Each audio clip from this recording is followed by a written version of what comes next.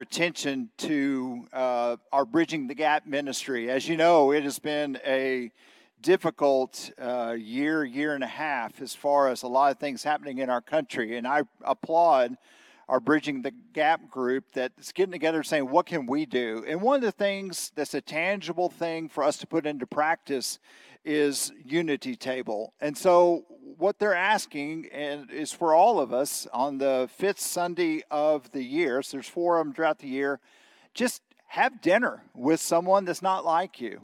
And boy, can we demonstrate what the kingdom of God is like by hanging out with folks we don't normally hang out with. And so that becomes a tangible way for us to step in the gap and to bridge that gap. So I hope that you'll take advantage of that as our fifth Sunday is approaching. We've got a couple of people that I want to recognize this morning. One is Charlesy Veach. Where is Charlesy? So she's kind of our matriarch, 101 years old. Good to have you back. We have missed you. And she loved the 101 puppies we dropped off at her house. So we are glad to have you. Also, I believe Brother Early B. Milstead is here. Are he and Lena here?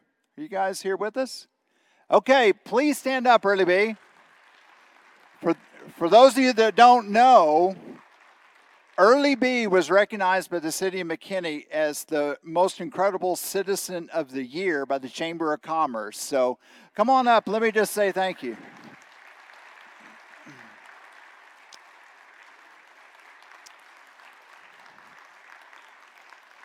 We just wanted to say thank you.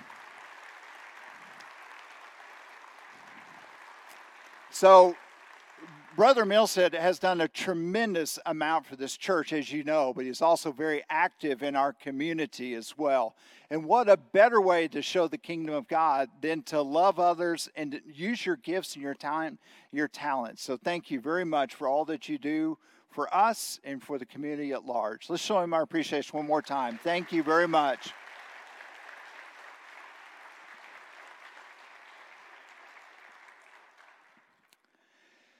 We're in our second week of our conviction series, and we said, why don't we take some time and just look at 8 core convictions? These are kind of non-negotiables for us that is sometimes if we look at our foundation, it helps us to build in the correct way.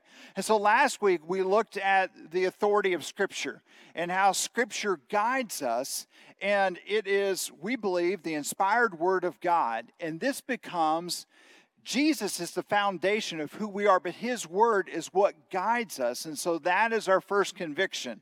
And so we move from that conviction to the conviction of the Trinity. And I told Brother Mitchell, you've got 3 minutes. Try to sum up the Trinity for me to make my job a little easier. But it's difficult for us to talk and understand the idea of the Trinity. So it's the belief in God the Father, God the Son, and God the Spirit. So how do we kind of pull that together? So my goal for this morning is twofold. One is for us to better understand this doctrine of the Trinity. But then also for us to unlock the key of the Trinity that helps us understand how we relate with one another and how we relate as the body of Christ. So I want to do both of those. So if the first you're kind of lost in the weeds, hang with me because we're going to get to the practical nature of why we need to understand the triune relationship of God. So it's a concept that is rooted in Scripture, but if you turn to your concordance in the back, the word Trinity is not there. So it is an idea and a way of describing what we see played out in Scripture. So here's our big idea for the morning, and that's this. There is only one God who exists eternally as a trinity of 3 persons, Father, Son, and Holy Spirit. Each member of the Trinity is fully and equally God, yet personally distinct from others. So this is important for us to understand, because many a Christian has been thrown off their game by Jehovah's Witness or Mormon well-meaning folks coming by and just say, well, I don't know why you believe that because it's not even in Scripture. So we're going to unlock Scripture to see how this all plays together. And so folks will say, well, I thought you worshiped one God. Well, we do. Well, it sounds like three gods to me. So you got Father, Son, and Spirit. Well, yeah, but they're all of one essence. Oh, okay, so what you're saying is that a third of God is the Father, and third is Son, third is the Spirit. And kind of like Ghostbusters, when you cross the stream, you've got one powerful thing. No, each part is 100% God and 100% powerful. So is God the Father, God the Son, and God the Spirit are all of the same essence and all of the same power. David Wells, in his book called What is the Trinity, says this. I love this. He says, this much is certain. Had the Christian faith merely been a human invention, Christians would never have come up with the doctrine of the Trinity. The doctrine is too thorny to understand and too difficult to explain for anyone to have deliberately fabricated it. There is no other religion that has anything remotely like this. No, this is not the fruit of our imagination, but a doctrine of the way things are. Our God is triune. So I'm going to try to kind of pull this down and help us to be able to articulate what we believe the doctrine of the Trinity means. So one illustration has helped me, and it's an image that we have of the triangle of the Trinity. And so if you look at this, God is the Father, God is the Son, and God is the Holy Spirit. But the Father is not the Spirit is not the Son, and the Son is not the Father. So they all are part of God, but yet they're unique persons within each one of us, each one of them. So the Trinity is one of the most mystifying doctrines in the Bible. So I want us to look at some basics that we see in Scripture that hopefully can unravel this in the next hour and a half. So the Bible teaches us, 30 minutes for each, come on. The Bible teaches that the God is triune, one God, but three persons. And we see this in the creation account. So if you have your Bibles, turn with me over to Genesis chapter 1, because I want us to look at this. So we've got God is going to create the heavens and the earth. So verse 1 says, in the beginning, God created the heavens and the earth. So right off the bat, we have one God. But then the very next verse, in verse 2, it says, his Spirit went about accomplishing these things. Whose Spirit? What Spirit? What's this Spirit all about? We're not told at this point. But we have God and we have the Spirit of God. And so is a part of this creation. And then if we pull in John's gospel that was written after Mark and then Matthew and then Luke, you have John at the end. John kind of paints a picture of a new creation. And we are created beings that are going to become new creations like the new earth. And so John describes it in this way. In John 1 and verse 1 and 2 says, in the beginning was the Word. And the Word was with God. And the Word was God. He was with God in the beginning. In verse 14, John says, Jesus is this Word. Okay, so we got God the Father, God the Spirit, and Jesus, the Word, all a part of this creation account, all participating as God created the heavens and the earth. So that's kind of a basis. We see later in Genesis 1 and verse 26, then God said, let us, all three of us, make mankind in our image and in our likeness. So there's three persons, one God, creating mankind to reflect what's happening within this triune relationship that we'll talk about in just a minute. On down in Genesis chapter 3 and verse 22. And the Lord God said, the man has now become like one of us, knowing both good and evil. So once again, it's this plurality that we see. Now, back in the Old Testament and into the time of Jesus, and even today, Orthodox Jews twice a day have kind of a creed, or have a central belief in a declaration of faith called the Shema that they say at least twice a day. And the Shema comes from Deuteronomy chapter 6 and verse 4. And you're very familiar with this. Hear, O Israel, the Lord, and that word is written in the singular form in the original Hebrew text. Hear, O Israel, the Lord, singular, our God, written in plural form, the Lord is one. So even back then, they understood through Moses' hand that there is a plurality there in a singular God. And there's an understanding that God is manifesting himself in such a way. So the concept of this triune God carries forward into the New Testament as well. You see, there are three persons that each refer to God. So it's God the Father, God the Son, and then God the Holy Spirit. So the not three gods, but three persons are part of this one Godhead.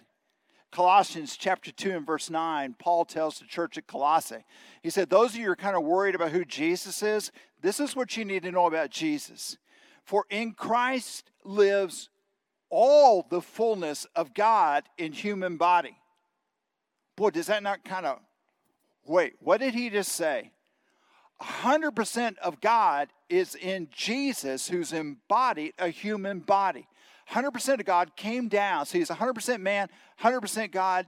I don't know how it works, but Paul says you need to understand this is God's plan, and this is God's one and only Son.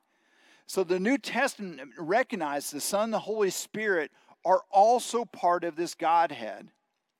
Maybe you remember the story in Mark chapter 2. You've got the story of the paralytic. And he wants to come into the presence of Jesus. He's heard about the miracles. And he can't get there because he can't walk, so he gets four buddies. And they put him on a little stretcher. And they carry him up to the house where Jesus is preaching. Well, it's standing room only. In fact, it's spilled out outside. People are listening. And they're like, we're not going to be able to get you to Jesus. He's like, well, you have to. And so you remember they go around back and they get a ladder or something. They hoist this poor guy up and they start digging a hole in the plaster up there. And they create a hole large enough to put him in. I don't think it was this way. I think they put him in like head first and Jesus had to catch him and kind of pull him down on the ground. And it's like, well, what's going on here? Well, Jesus, I need to be healed. So here's what ends up happening. He says, son, I see what's going on, and your sins are forgiven. Well, the teachers of law that came to see, who is this renegade teacher? Who's this person that is coming on the scene, this new rabbi? And so they're thinking something, that only God can do what you just did. And one of the scariest moments in all of Scripture to me, Jesus is like, I know what you're thinking, and you're off base here. And they're like, he understands what I'm thinking? You bet I do. Here's what he says. Which is easier, to say that this paralyzed man, your sins are forgiven, or to say, get up, take your mat, and walk? But I want you to know that the Son of Man has authority on earth to forgive sins. So he said to the man, I tell you, get up, take your mat, and go home. He's like, I want you to understand what God has told me to do and the power he's bestowed on me to carry out his mission. And so I'm going to demonstrate I have the power to get rid of sin and to push those aside in the way that I'm going to cause this man that's been paralyzed for all of his life to stand up and walk. And he does. And everyone's excited except the Pharisees and the lady whose house it was. They had to get her husband to go fix that, right? So this is what's happening. Jesus is like, you need to understand I'm not just a teacher. I'm not just a good guy. I carry the authority not just to deal with physical ailments, but the spiritual ailments that are really attacking this man. How do you explain the Trinity? Constantine, the first Roman emperor, said, guys, we need to kind of help folks out in the kingdom. They're trying to figure this whole thing out. And so what he did is he assembled all the greatest religious minds of the day in the known world, got them together in a little town of Nicene. And he says, I want you guys to kind of boil this stuff down. And so they came out with a statement of faith called the Nicene Creed, in which a portion of it was dealing with this idea of the Trinity. And so to kind of summarize, here's what they came up with. God is one in substance, and the one substance is shared by all three persons of the Trinity. All crystal clear? You ready to go lunch? All right, maybe we got a little bit more unpacking to do. Three persons, one nature. A guy named Todd Wagner did something at a conference that I thought really helped me, so maybe it will help you as well. And so he grabbed some chairs, and so this is kind of a takeoff on something that Todd Wagner did. So what we need to understand about the Father and the Son and the Spirit is this, that they're all of the same substance. So when we think about the justness of God, God the Father is just. God the Son is just. And God the Spirit is just as the Son and the Father. Well, what about mercy? Does one kind of tip the scales over the other? Because, we kind of read some of the Old Testament smackdown and snakes and, things opening up. We're like, I don't know if God has a whole lot of mercy. But Jesus, we love Jesus. There's a lot of mercy there. No, if you look in the First Testament, all throughout, we have God showing grace and mercy to his followers. Well, what about holiness? Maybe the Holy Spirit has kind of cornered the marker on holiness since he's the only one that's described as the Holy One, right? No, Jesus couldn't be our perfect sacrifice if he wasn't holy and blameless. How did Isaiah describe the Father when he was brought into his presence? He walks in and he goes, there's angels flying around, seraph, and they're singing out, holy, holy, holy is the Lord God Almighty, who was and is. And he's like, I shouldn't be here. And if I'm going to stay here, I'm a man of unclean lips. Give me a coal, burn it out. I need to get rid of all the impurities because I'm seeing how holy the Godhead is. What about love? There are a lot of folks who are like, I don't know about the rest of the Bible. I'm just a red letter Christian because I just like the Jesus. Because Jesus is not judgmental like other inspired scriptures or other stories. I just like the Jesus and the Jesus words. What does Jesus say about that? Jesus is saying in John chapter 14 and verse 9, he's like, when you look at me, you're looking at the Heavenly Father. Hang around me and you'll get to know more about your Heavenly Father that you've not seen. In fact, that's part of the reason I'm coming is so you'll understand more about the Father and his love. We see in Hebrews chapter 1 and verse 3, it says that the Son is the radiance of our Heavenly Father. The Son is the radiance. So he's reflecting all the goodness and mercy and forgiveness and grace, all the things that we love in Jesus. He says, I'm just tapped into this, and through the power of the Spirit, I'm radiating out what I have from the Father.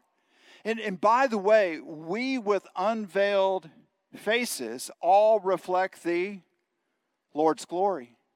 That becomes our job as well, through the power of the Spirit, to radiate what's coming from God the Father. So in this is perfect unity. In this is perfect community. That's what we have with the triune God.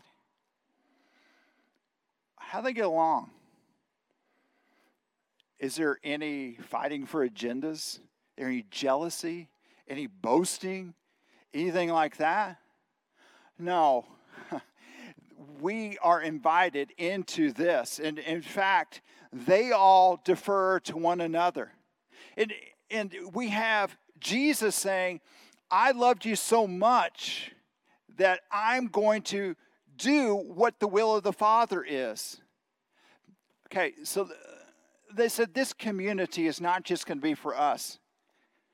Let's go and let's bring in mankind. So mankind will be image bearers. This is who we are, and they're going to reflect this image.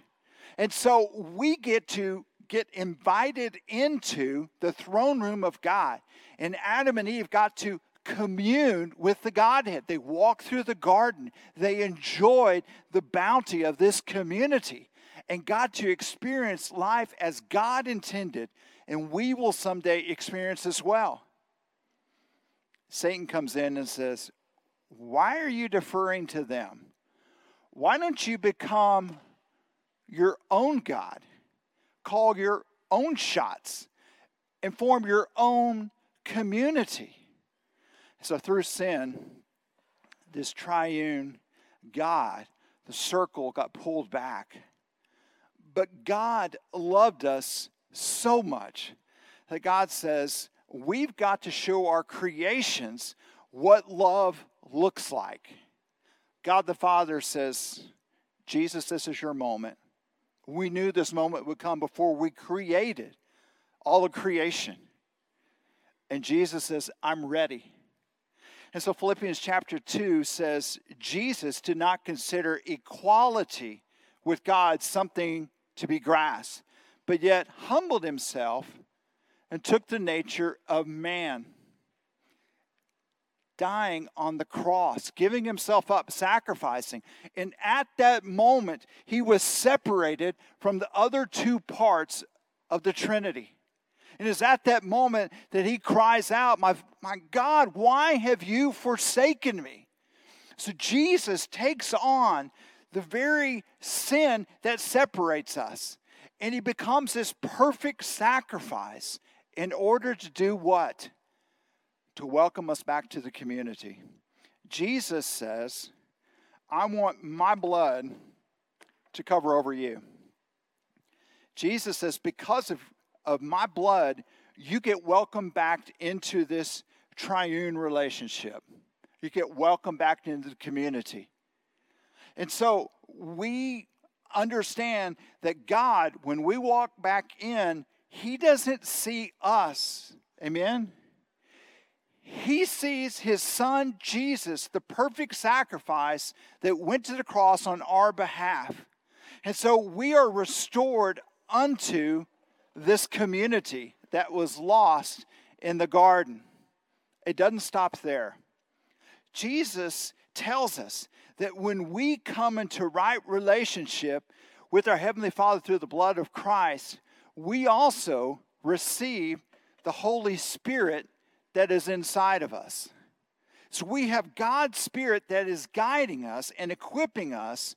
Jesus' blood welcomes us back in, but his Spirit is what guides us through all of eternity. Okay? How do they get along with each other? We need to realize when we sit down that we have a Heavenly Father that says, Son, I'm going to give you the name above all names, that at the name of Jesus, every knee will bow and every tongue will confess. That's how incredible you are. And we're sitting back, oh, that's pretty cool. And then we remember the story of Jesus' baptism and also the transfiguration, where God the Father tells us, okay, the Spirit's coming down in the dove. You're seeing this all come before. He's being transfigured before you. You need to listen to the Son. He is the Son of God. He is on mission from me. He interacts and he's doing the things I've asked him to do. What does Jesus say about the Father? Well, I don't do anything apart from the will of my Heavenly Father. Lord, I don't want to go any further. Can you let this cup pass from me? But not my will, but thine be done. In the Spirit, Jesus says to disciples, hey, you need to realize I'm getting ready to go back to the Father. But it's a lot more, it's to your benefit that I leave you. Jesus, you're going to leave and that's beneficial? Yes. Hold on. You don't know the power of God the Spirit. And God's Spirit inside of you is so much more powerful than me being right next to you. The Spirit, if you give the Spirit a microphone, would say, in your discipleship and your indwelling, what I'm trying to do here is point to the will of the Father manifest in Jesus the Son. Follow His path. Listen to His words. Conform yourself to His image because He is the radiance of our Heavenly Father. What does the Father say about the Spirit? He says, this is my Spirit I have given to you as a gift. Don't grieve the Spirit by neglecting to do what it prompts you to do. So this is the community that we're welcomed into. And so this perfect community is what we've been invited to. But our Heavenly Father says, it's not just for you. Because we want to come to the mountaintop. We want to go to the beach and just me and God. No. It said, love the Lord your God with your heart, soul, mind, and strength. But also, love your neighbor as yourself. What you've experienced here in perfect love, perfect unity, and perfect community, go share that with someone else. So we're welcomed back into this perfect community through the blood of Jesus and the power of the Spirit. But we have to extend that love to others we come in contact with. All right, I'll go do that. I think I found one I like. And I like her a lot. Guys, I think I found one. I want to give my life to you as Jesus gave His life for me. And I want to love you as Christ loved the church. And so we're going to live in perfect love and harmony as I live with these guys. Are you okay with that? Fantastic. So we join the circle together, and our life is built upon that love and that community until she messes it up. What were you thinking? Why did you say that? They might hear that things aren't going great with us. In fact, things were going pretty good till you got here. Let's move you out of this. Boy, trying my patience. What in the world? Good grief. I'm grieving you more than she's grieving me. Get the log out of my... What log? There's a log in my... Yeah, you can't... Okay. The love and the community that I've received, I need to extend to others, and the mercy and the love that was shown to me. I promise to love you as Christ loved the church. And I have to tell you, the Spirit of God has come upon me and has encouraged me to come and reconcile with you because I have not been patient. I have not been kind.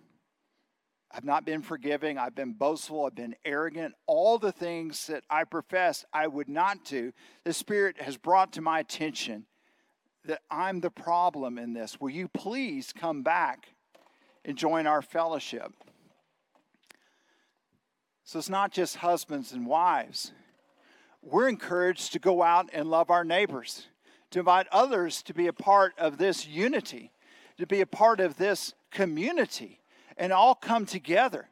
And it's not just that we come to worship our God, but we come because each of us has been gifted by the Holy Spirit. That there is a relational component to here. It's not just about coming together because we all pay for the preacher and the song leader. No, that's not what this is about. It is about God has gifted us to create something different, that we are more than the sum of our parts. As we come together, we form a body of believers of which Christ is the head. And it's not just that we're all equal in the sight of God, which we are. We've all been gifted in unique ways. We all have different talents. We have different treasures. We have different ways that we can serve the Lord, but also work together as one unit. Sometimes we don't have the same unity and community that has been demonstrated to us. And our theory is if we can just get rid of one, then this community will get set back. I think there are other churches you can go to. Or it's the exact opposite. You know, I hopped in this community of believers. I thought I was a part of that body, but I'm going to go through the painful process and I'm going to sever myself from the body and go get grafted into another. Do you realize how important it is what happens in this fellowship? And it's not just that the Spirit is trying to work on us to become more and more like Jesus, so we bring glory and become image bearers as Jesus. We need to realize how we interact as the body of Christ points others to our Heavenly Father. It points others to say, I want what you have. I want to have relationships that the world says are crazy. I want to be a part of something to where I know it's God's Spirit that is opening doors for things in the kingdom that we couldn't imagine 6 months ago, that we couldn't see on the horizon, but God could. I want to be a part of something that lasts way beyond me. And so my lineage is not just what I did, but the body that I was a part of. So that becomes, when things get exciting, we understand the Trinitarian relationship among God the Father and God the Spirit and God the Son, and how we're welcomed into that and the blessings that come through that. You know, when we start looking at the various parts of life and the things that we value the most, and we come to the Father for community, for care, and learning to submit to one another in intimacy and humility and love. And we want to grow in these ideas. And they're not just the best ideas of man. They are eternally present in the very nature of God. That's who we are as God followers. Apostle Paul tells the church at Ephesus in Ephesians chapter 4, verse 1 through 6, as a prisoner for the Lord, then, I urge you to live a life worthy of the calling you have received. That's us together. Be completely humble and gentle. Be patient, bearing with one another in love. Make every effort to keep the unity of the Spirit through the bond of peace. There is one body, one Spirit, just as you were called to one hope when you were called. One Lord, one faith, one baptism, one God and Father of all, who is over all and through all and in all. He said, do you realize how you're supposed to be acting, church at Ephesus? This is how we commune. This is how we defer to others. This is how husbands submit to wives and wives submit to husbands, even when we're not feeling it. This is how we go the extra mile to maintain the bonds of peace within a community, within a faith community. We learn to live as if we are guided by the Holy Spirit. We learn to submit ourselves to the will of our Heavenly Father. And we learn to be in tune with what God is trying to do. And we bask in the glory that we are loved so much that God gave His one and only Son, so that we can live a life and glory to the Father. A.W. Tozer said this: the most important thing about you is what you think about when you think about God. What do you think about? A lion? An ocean and perhaps the stars? An old man? Jesus? If it doesn't include the Trinity, we do not have an accurate view of God. So our belief in the Trinity, it is not just a theological understanding that we try to nail to the wall like Jell-O. It is an understanding that undergirds how we relate with our Heavenly Father and how we relate with our brother and sister inside the church and out into the community.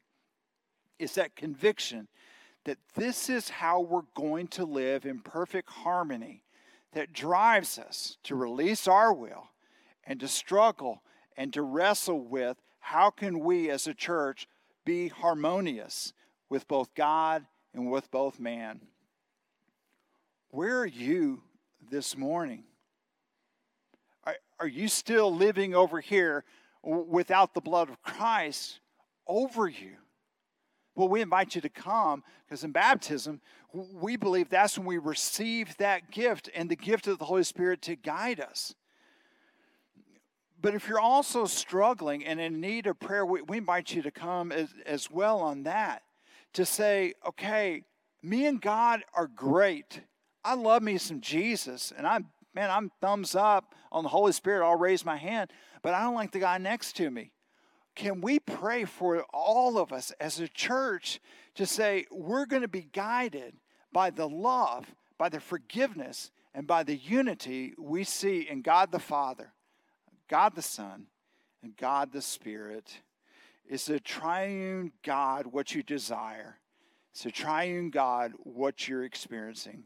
If we can help you this morning, come now as we stand and as we sing.